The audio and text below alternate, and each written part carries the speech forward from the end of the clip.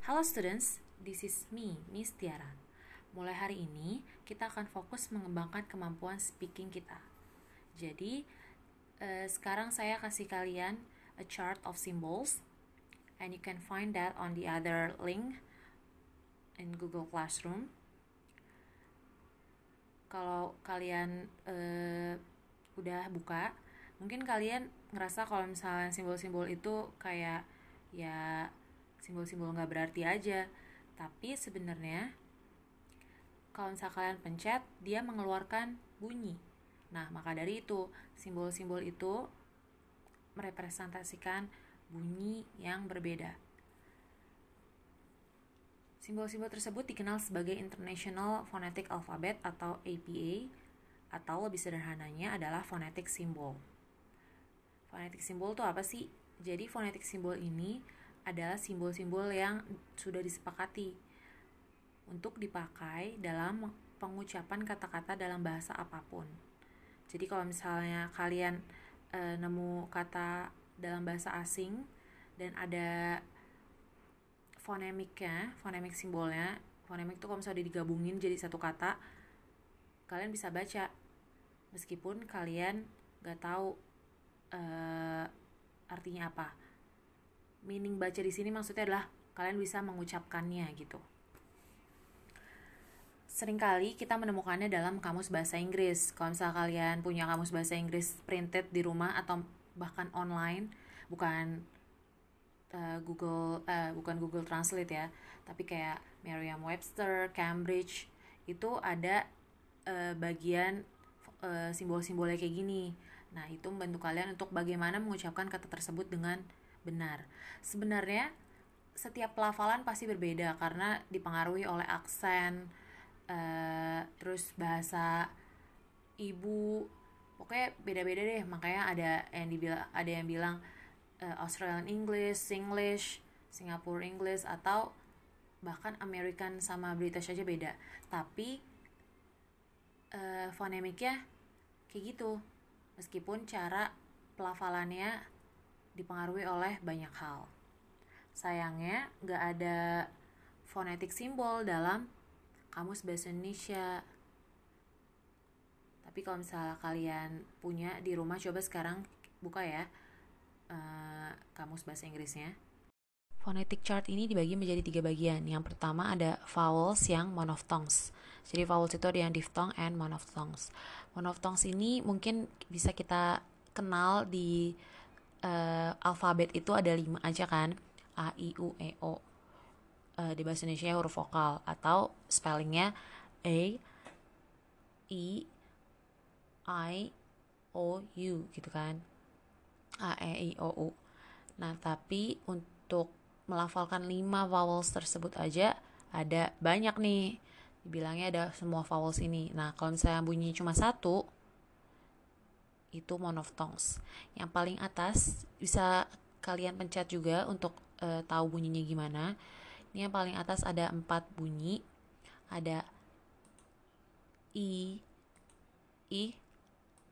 U, dan U.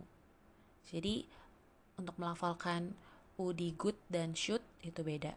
Jadi lebih panjang di should.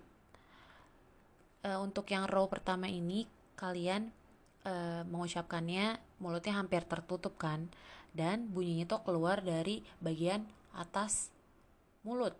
Makanya dia ada di first row atau barisan atas.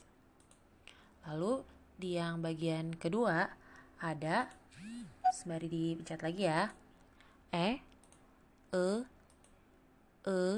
dan O. Nah, saat kalian melafalkan keempat vowels tersebut, mulut kalian udah setengah kebuka kan, dan suaranya udah keluar bersamaan dengan udara di mulut tengah kalian. Makanya dia ada di middle row. Bagian yang paling bawah ada A, A, dan O. Nah, di yang bagian paling bawah ini mulut kalian udah hampir terbuka lebar dan suaranya terasa seperti keluar, bunyinya terasa seperti keluar dari mulut bagian bawah. That's why mereka ada di row bawah gitu. Move to the right column. Ada diphthongs. Jadi diphthongs ini tetap vowels tapi merupakan gabungan dari dua vowel yang muncul dalam suku kata yang sama atau the same syllable. Jadi dia memproduksi bunyi yang baru gitu, bunyi yang unik dan baru. Kita arrange diphthongs dari vowel yang belakangnya. Jadi first column kita sekarang bacanya ke bawah. First columns itu ada bunyi e. Ada i, u, dan e. Itu ada contohnya, contoh pengucapannya dari here, cure, dan hair. Nah, di second column kita punya ih sound. Tapi kalian harus ingat juga kalau misalnya simbol buat diphthongs ini ditulis dalam i yang pendek kan, bunyi i yang pendek. Tapi sebenarnya mereka juga bisa diakhiri dengan i yang lebih panjang, yang ada titik duanya. I, kayak a, oi, dan I gitu. Jadi a buat wait, oi buat boy, dan I buat my. And the last column, ini kita punya bunyi u. Nah, sama, kalian harus ingat kalau misalnya dia juga bisa diakhiri dengan u yang panjang, yang fonetiknya ada titik duanya. U dan au. U for show, and au for cow, and au for cow. Salah saya. Section terakhir itu yang di bawah semuanya adalah konsonan atau huruf apa ya kalau dalam bahasa Indonesianya, pokoknya bukan huruf vokal. Nah, yang dua row atas itu merupakan pair konsonan atau bisa dibilang mereka tuh pasangan karena banyak banget karena di antara dua ini banyak banget kata-kata yang dipronounce-nya hampir sama dalam bentuk mulutnya gitu. Nah, misalnya yang nomor 1 row pertama dari pair konsonan adalah p dan b. Nah, perbedaannya apa? Padahal mulut kita tuh pas pengucapannya sama bentuknya, tapi kita bisa bedain dari kalau misalnya yang atas itu dia voiceless, kalau yang bawah itu voice. Maksudnya apa? Kalau yang voice itu kita pakai vocal cords kita buat pronounce it. Jadi kalau misalnya kalian pegang leher kalian pas pronounce b, itu ada getarannya. Contoh, coba sekarang semua pegang leher ya, terus pronounce b kayak yang diucapin di situ. B, b, itu ada getarannya. Tapi kalau misalnya kalian pronounce p dalam cara yang benar, p, itu kalian gak bakal ngerasain getarannya, makanya dibilang voiceless. Itu berlaku ke pair selanjutnya, ada v dan v.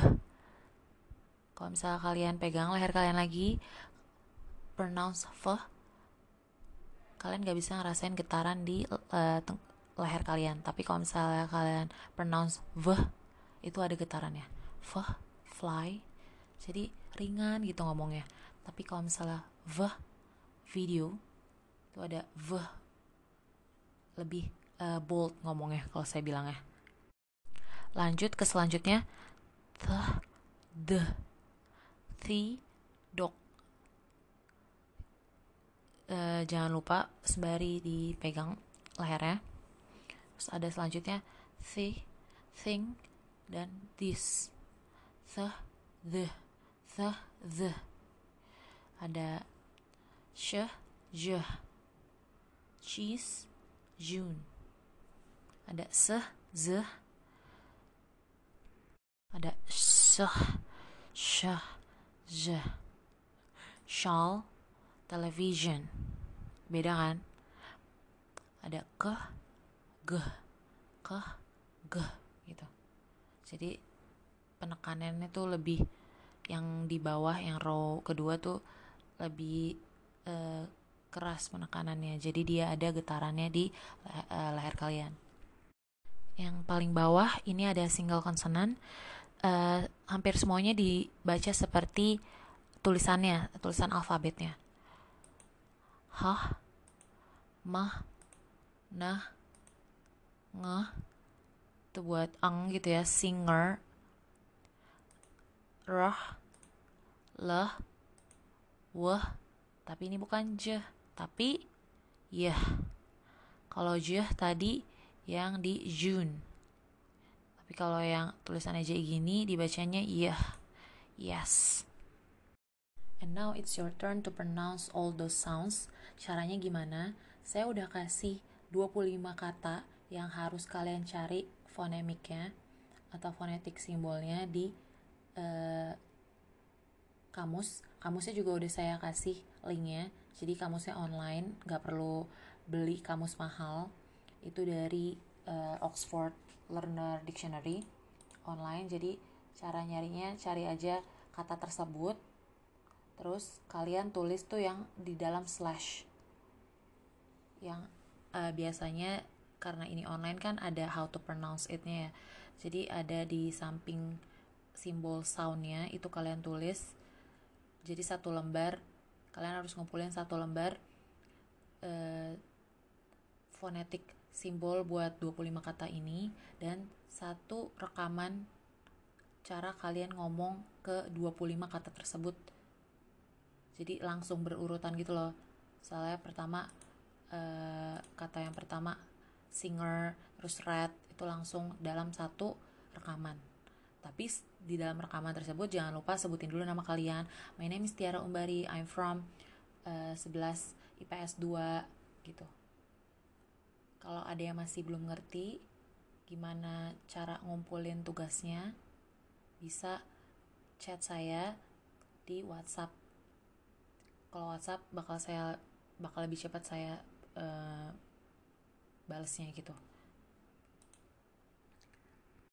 Pesan saya terakhir buat pertemuan hari ini, jangan takut buat buka mulut. Tadi kan saya udah kasih tahu ya yang mana yang mulutnya harus dibuka, yang mana yang mulutnya hampir tertutup. Itu nggak usah ragu-ragu buat buka mulut, buat ngerasain apakah ada getarannya pas kalian ngomong kayak gitu.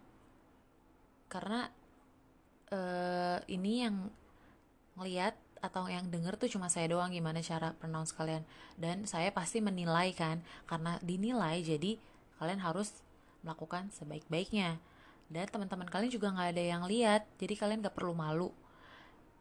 Dan ini baru pertemuan pertama, maksudnya yang paling dasar, baru saya kenalin tentang phonetic chart.